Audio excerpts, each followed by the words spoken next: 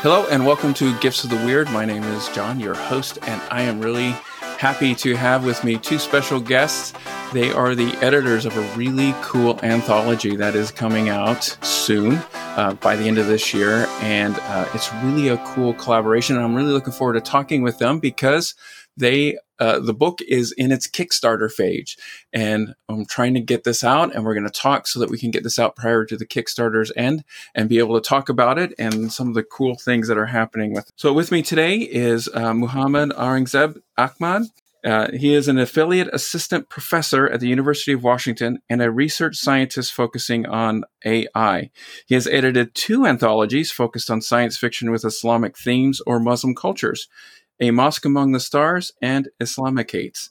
Muhammad is the founder and editor of the Islam and Sci-Fi Project, which he has been running since 2005. And also with me is Joshua Gillingham. He is the designer of the card game Althingi, One Will Rise, and the author of The Saga of Torin Ten Trees, a fantasy adventure trilogy inspired by the Norse myths and Icelandic sagas. Along with Ian Stewart Sharp and Dr. Vidalin, he produced a humorous phrase book titled Old Norse for Modern Times. Joshua lives in Vancouver Island with his adventurous spouse and their two very unadventurous cats. Muhammad and Joshua, welcome to the show, and thanks for joining me. Hey, John, thanks for having us on. Yeah, thank you for having us. This is really great. As I mentioned when I started reaching out to Outland Entertainment, who is producing the book with you, and to yourselves, that this was just brought to my attention over the weekend.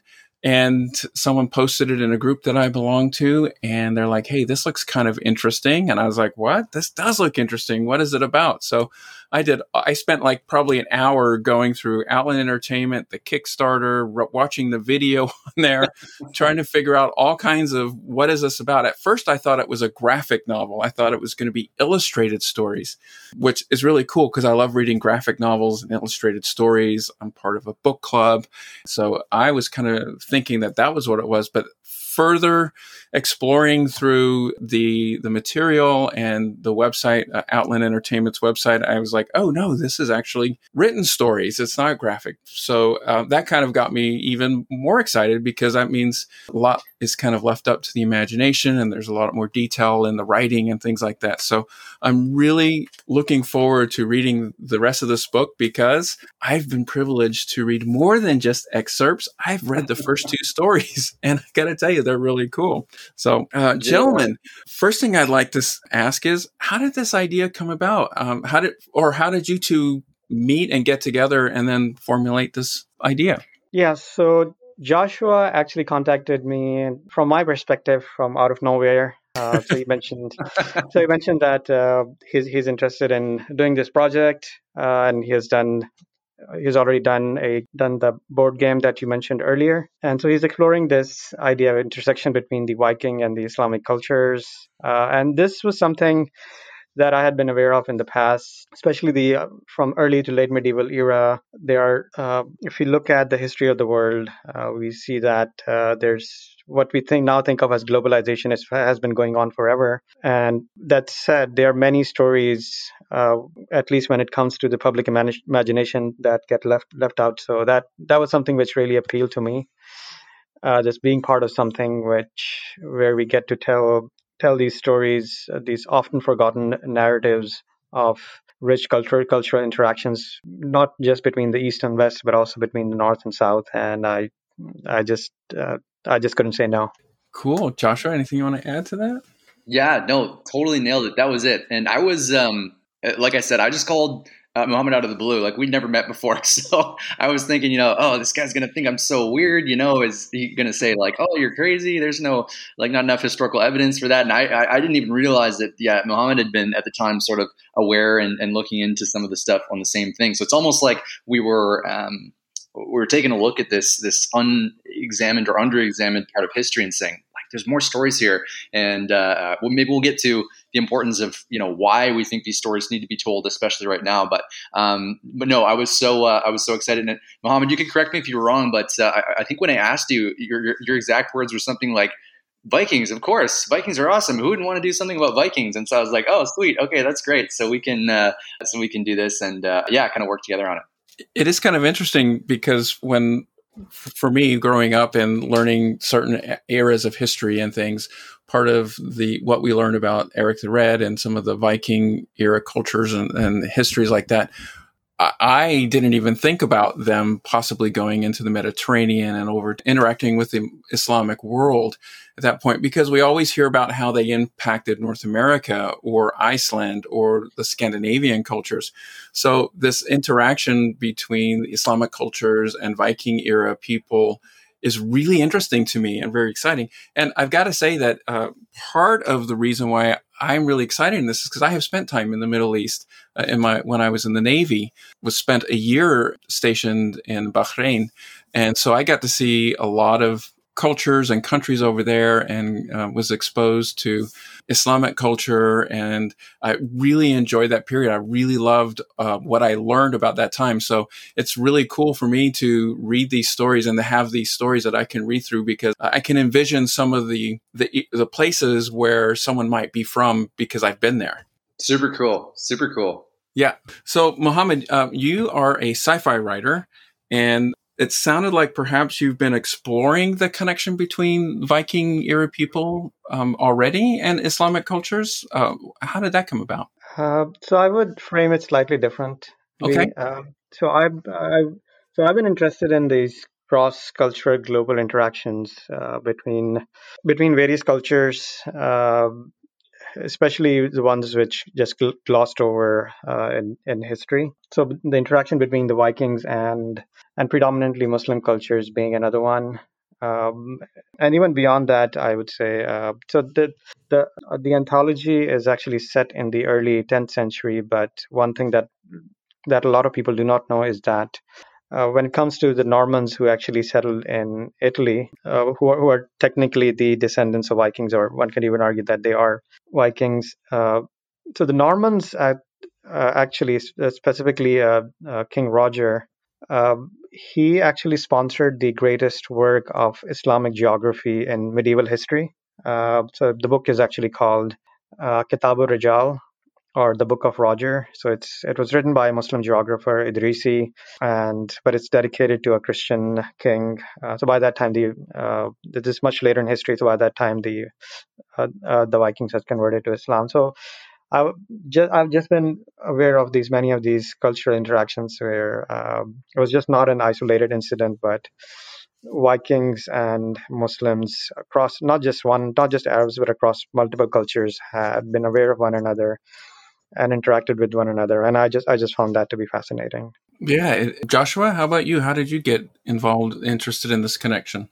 Yeah, so I had been aware of a few connection points and a few sources. In terms of it being on my radar, it was initially suggested to me by one of the editors at Outland Entertainment, Alana Abbott, and a part of their goal and sort of mission in some of the stuff they're creating, and they create like comic books and books and board games, is sort of finding those, like Mohammed said, those sort of stories that have been sort of looked over or glossed over in history, especially when put up against sort of the singular narrative that is often presented in history in terms of very Eurocentric, very Christian-centric, very all sorts of things. So this just totally struck a note with me, and I started to dig into things and had a few threads. One of the sources you might be aware of as well is the emissary Ibn Fadlan, who was traveling north from the empire in Baghdad, and he was visiting the Volga Bulgars, which hosted all sorts of people, sort of a trading port. There was a lot of interactions, and his journal recollection of the Vikings he saw there is actually our only firsthand written account we have of Vikings. Now, there's lots of historical sources, of course, from the Christian monks and bishops and archbishops, especially as the attacks on things like Lindisfarne are very famous. But those were written accounts recorded either at a later time or by somebody else. Ibn Fadlan gives us amazing sort of like first-person view of the people he's seeing and their customs, and he's fascinated by them, and he's sort of disgusted by some of their their habits, but he's intrigued, and in particular, and this, of course, I think in terms of how we remember the Vikings and see them is really important. He gives us the only eyewitness account we have of the Viking burial custom of placing a Viking in his or her ship, piling it up with treasure, setting it up to sea, and then lighting it on fire. And so he gives a detailed account of this happening, and things like this were just couldn't ignore it. And so, and we sort of put our heads together, did some research and started compiling resources. And eventually we were convinced, like, we have something to go with here. Like, this is really cool. This is really exciting. We hope we can kind of get some authors on board for this and put together the collection. And so that was kind of how it all started. That's really cool. What a great idea. And what a great opportunity. So you have a lot of authors who've contributed short works. How did you go about getting submissions or finding these authors, and what are some of their backgrounds and connections to this that you had to filter through to say this is the right story or not? And how was that process? So from my perspective, I was mainly looking for authors who would bring to the table a certain perspective, and also to have as many diverse viewpoints as possible. So we have authors like Geeti Chandra, who's actually originally from India, but who is now settled in Iceland, and who actually now specializes in Scandinavian history.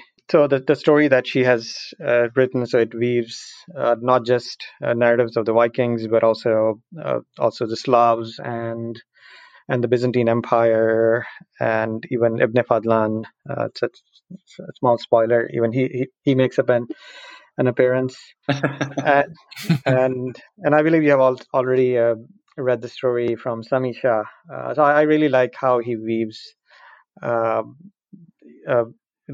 not just Islamic perspective but also weaves in Norse mythology into that. Mm-hmm. The ending of the story is very surprising, so I like that particular aspect. Mm-hmm. And then beyond that, I think the other thing was that we wanted, in my mind, to not just capture a variety of perspectives, but also narratives which range from capturing the very mundane to,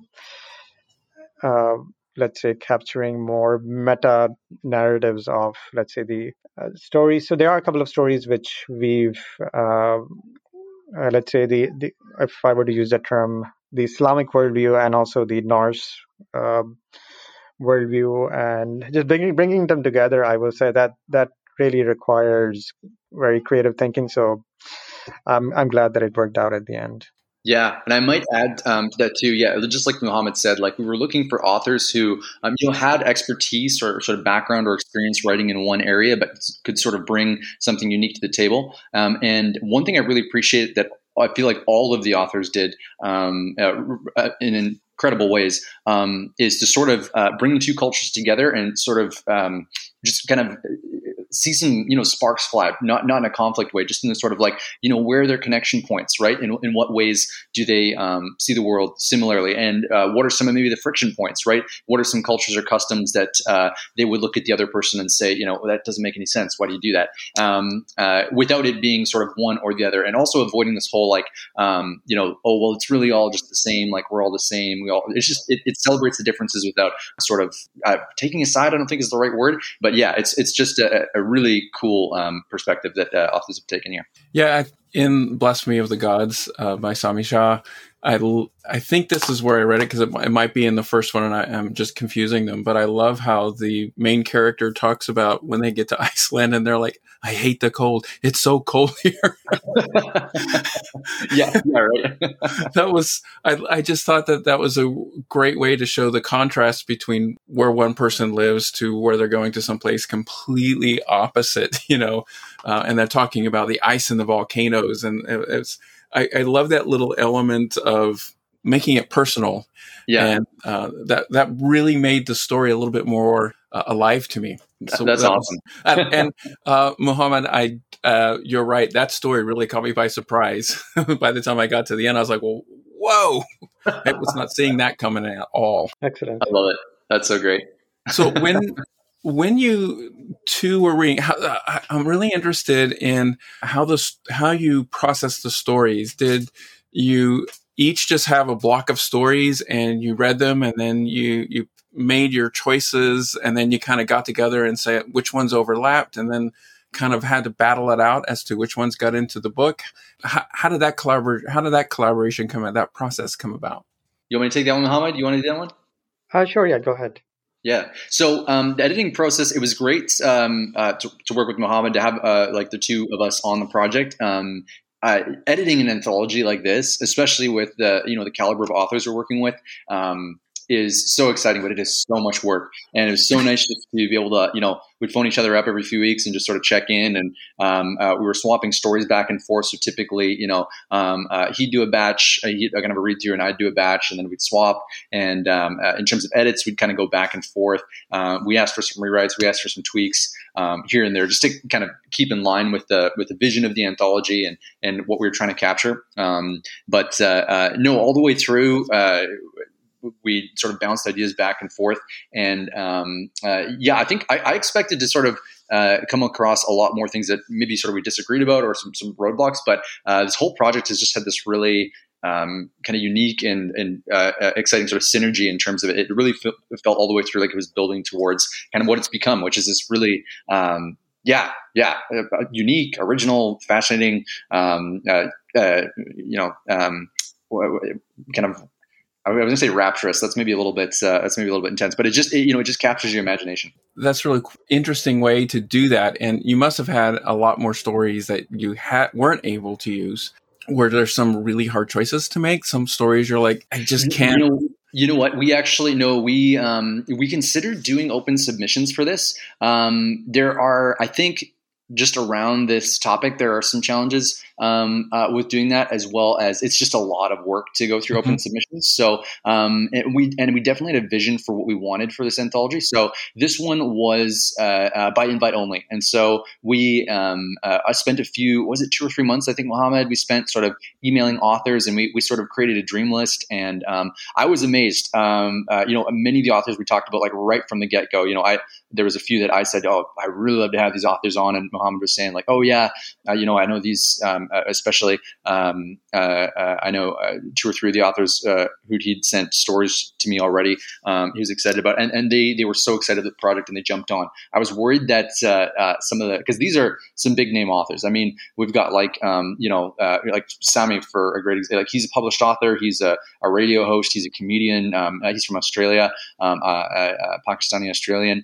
You got Linnea Hartsuker. You read her story as well. I mean, she's published through HarperCollins. She's got a trilogy out called The Golden Wolf Saga, which is kind of like one of the biggest, I would say, historical fiction trilogies in Viking history right now. Since I would almost say since Bernard Cornwell's works, which the History of Vikings TV show is based off of. Yeah, it was by invite only, which cut down a little bit of work for us, and also allowed us to sort of maybe set the project up for success in terms of our vision and kind of having a bit of a sense of how it would turn out. Yeah, okay, that makes sense. I could see an open call being like really a lot to wade through, and yeah, okay. Muhammad, what do you think is really important? Because a lot of people who probably pick up this book may not be familiar with Islamic culture. And what are some things that you think are important for people who are not familiar to be able to understand or to be able to catch on kind of easily about how Islamic culture is so vital to the rest of the world, especially from that period of time? There's a lot of questions there. Sorry. Yeah.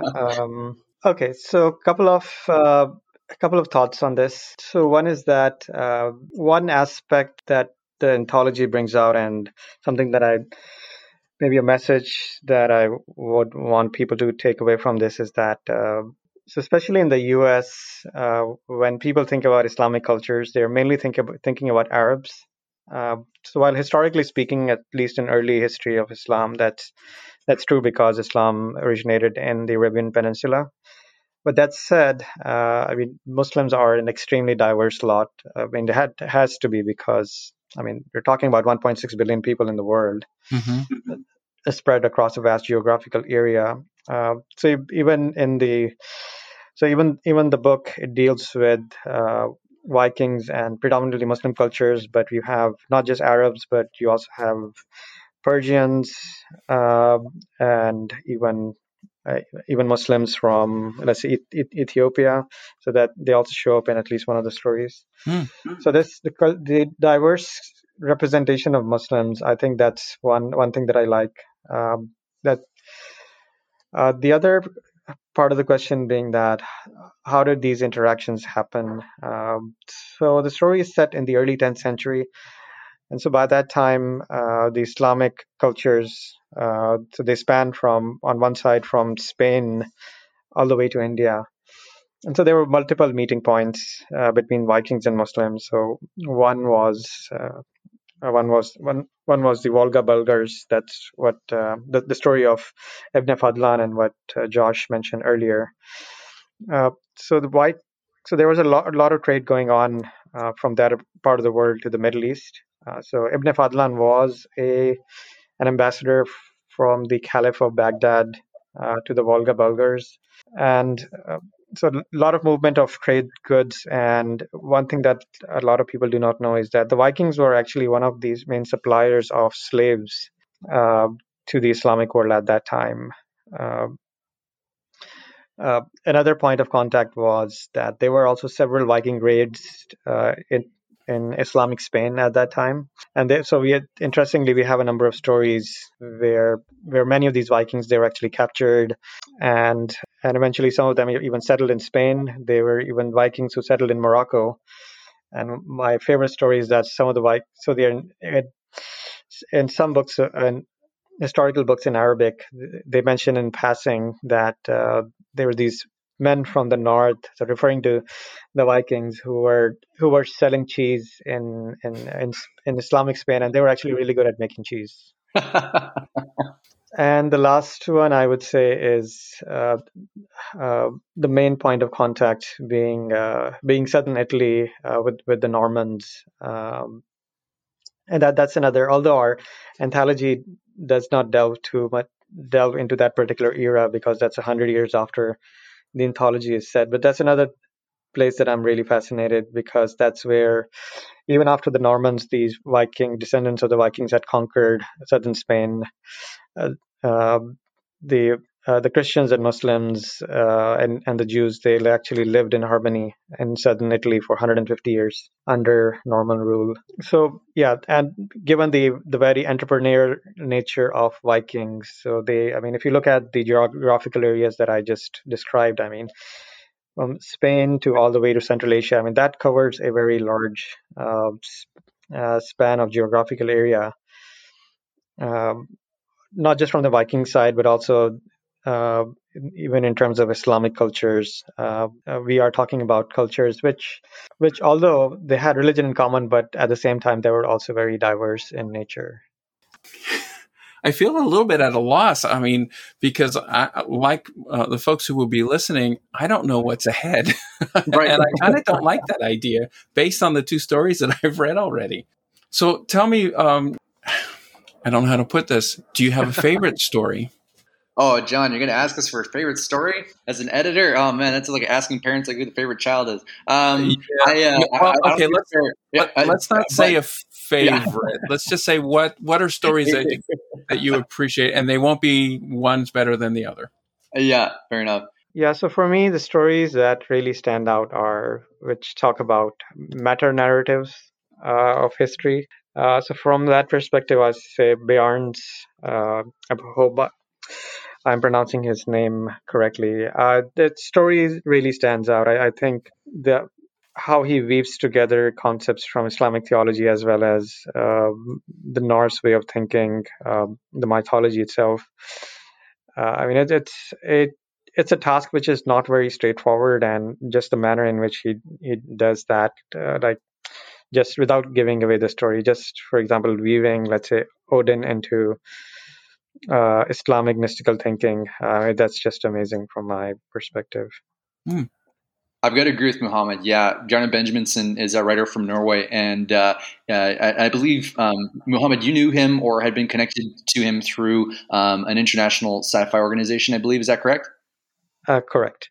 Yeah, yeah, and his interest in Sufi mysticism sort of is intertwined with his knowledge of Norse myths, and I feel like I love the entire anthology. I got to say, every story there's something I love about it. I feel like Bjarne is the one who took this concept and just ran with it as far and as far afield as he possibly could, and he even in his first drafts he like warned us. He's like, this story is out there, like it's. Like I really took this to the like, just tell me if this is too far. And so and I think the anthology works together so well in terms of some stories like Linnea's story having a setting sort of much more in the east, whereas other stories are set in Iceland or a bit farther north.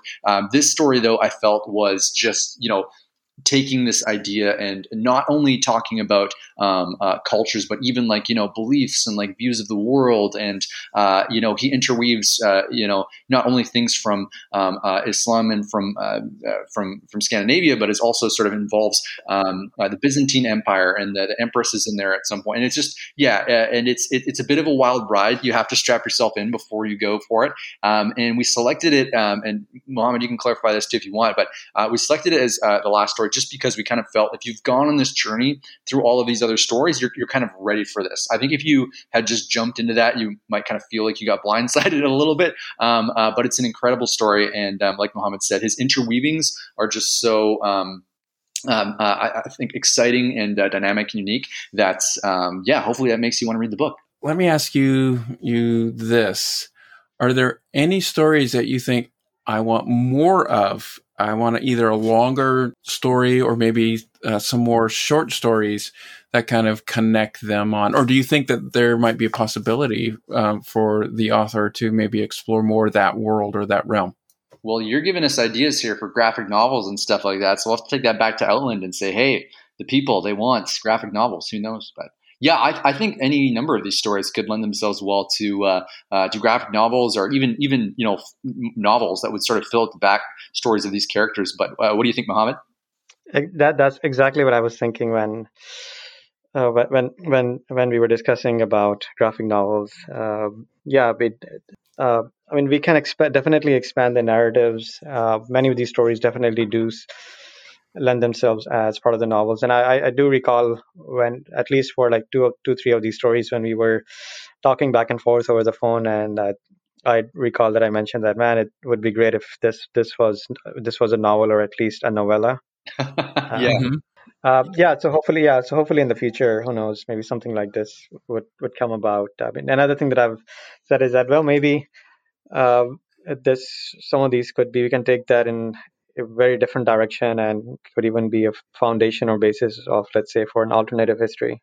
Who knows? Yeah. Mm-hmm. Yeah, I could see that it would be fun to have some more adventures with Vidar and Fatima now that they have left, right? I mean, totally, right? It's begging for it, right? Yeah. That sounds like really fun. I really love the relationship between those two. Totally. And you know what? One thing I love about Linnea's story, like you're referencing, and obviously like readers won't have too much context, but I just want to, she did such a good job, I feel like, of, there's this friendship between these two characters, Rashid and Vidar, and they just, it's just one of those, like, their bond is like brotherhood, right? And yes. Their kind of cause and their dedication to each other is just like, so, heart-wrenching in terms of the setting of the story, but she does such a good job too of sort of uniting them in purpose too. And one of the really cool things that Linnea did, and this pops up a few times in the anthology, is she draws some really interesting connections between sort of the Norse version of Apocalypse, which, if you're familiar with Norse mythology, they call it Ragnarok, destruction of the gods or the doom of the gods. She draws some connections between that and some of the Islamic ideas of apocalypse. And we even went back and forth a few times with her about, what term should we use?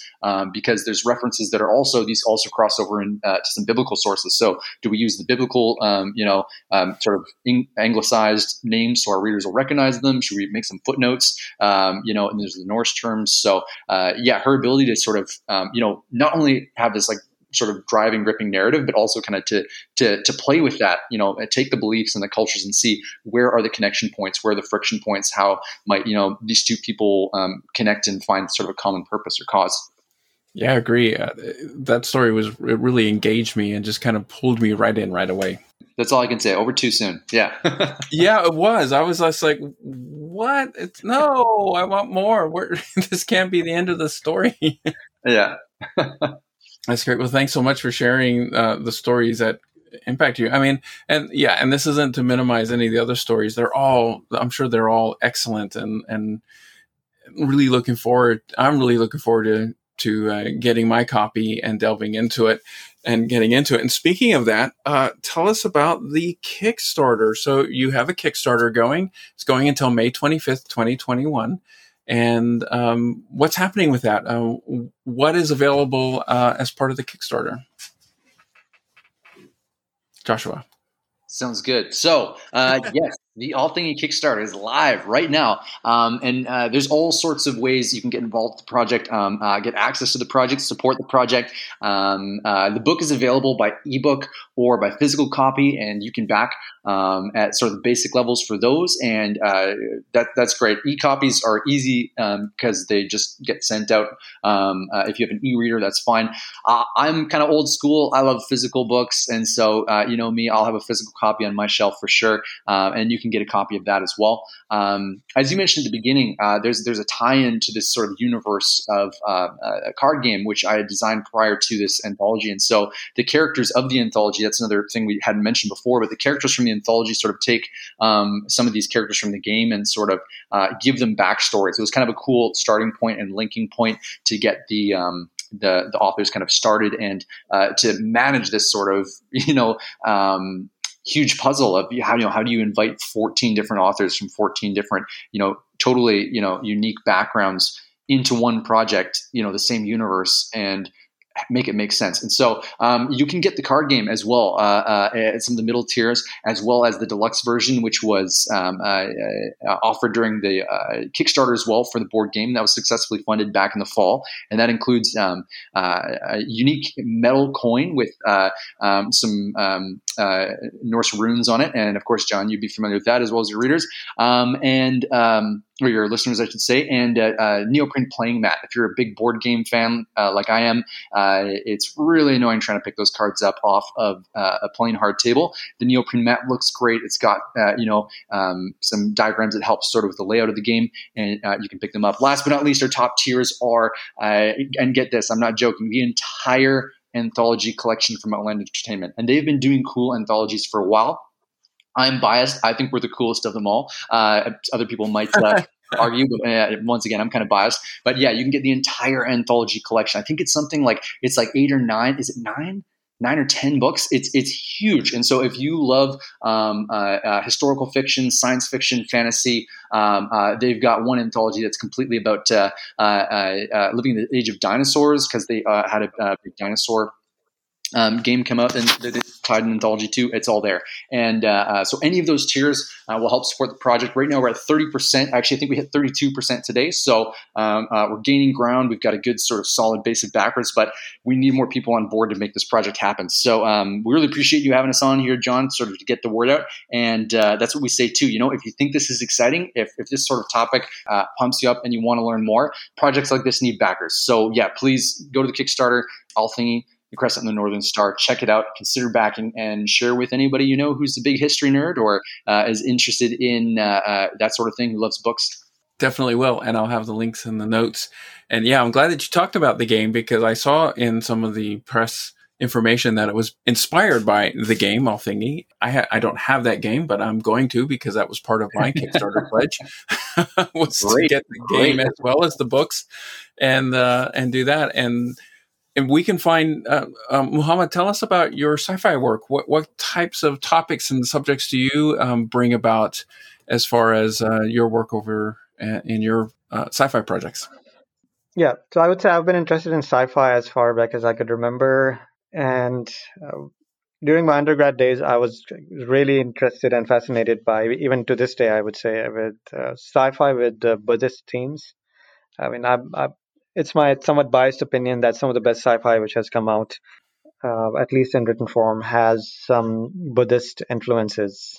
And so that got me, so during my undergrad days, that got me interested regarding, okay, so coming from an Islamic background, like what kind of Islamic themes have been influenced sci-fi, and what kind of material which has come out from the Islamic world. And that just started me on this journey. I started the Islam and Sci-Fi project, which chronicles sci-fi regardless of wherever it's produced, which is inspired from Islamic cultures or set in predominantly Muslim countries.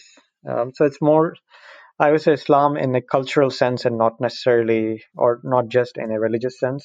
And so it's the resource that I've created. It's basically chronicles sci-fi from predominantly Islamic cultures and various languages, so Arabic, Turkish, Persian, Urdu, even Bengali, Malay, etc. And also even in the English language, sci-fi which has come out and which is translated from other languages, and sci-fi which is influenced from Islamic cultures and themes. So the most famous example of that being Dune, so which is by some folks considered to be one of the greatest sci-fi novel ever written. So I would say in terms of my interest and background, that's what I focus on. Yeah, thanks. It sounds exciting. Any last things that you want us to bring up about the book, the project, what's coming up? I mean, we know that Outland Entertainment has some really amazing projects going on. Are either of you working on future projects for Outland Entertainment, or anything else that people can look at finding you at? I'm not sure what your next project is, Muhammad. I am working hard to finish my fantasy trilogy, the Tenchi Saga, and so hopefully that'll be finished. And I've got another project in the works that's still under wraps, but probably more writing. I would love to do more work in the All Thing universe too. I think it's just one of those, one thing at a time. The anthology right now is the focus, and like we talked about, I would love to work, continue to work with Muhammad, continue to work with some of the authors to maybe develop more stories or longer stories or graphic novels. Who knows? So some exciting things. For me, I would say, as Joshua mentioned, so one thing at a time. With that said, that said, for me, it's kind of hard to do that. There's always something else going on. Currently, besides Althingi, I would say there are a few academic there are a few academic projects that I'm working on. So mainly related to artificial intelligence and machine learning. And as Josh mentioned, I would love to continue and explore the Althingi universe. Well, we're looking forward to this coming out, and then hopefully, I would love to see some Althingi 2 for sure, and whether it continues some of these stories or all new stories or a combination of both, that would be fantastic. Really looking forward to this. Muhammad and Josh, thank you so much for joining me on this, and we're going to be looking for some great success. We're going to see this thing kick-started and going forward, and thank you for joining us on the show. Thanks so much, John. Thanks for having us. Excellent. Thank you for having us, John. Thank you so much for listening to the podcast. Please leave positive comments on iTunes and other podcast distributors. This helps others to find the podcast. Please send feedback and ideas to giftsoftheweird@gmail.com. Follow the podcast on Twitter @WeirdGifts, Facebook @Gifts of the Weird, and on Instagram @WeirdGifts1. Check out the show notes for links. Thank you, and hail the gods.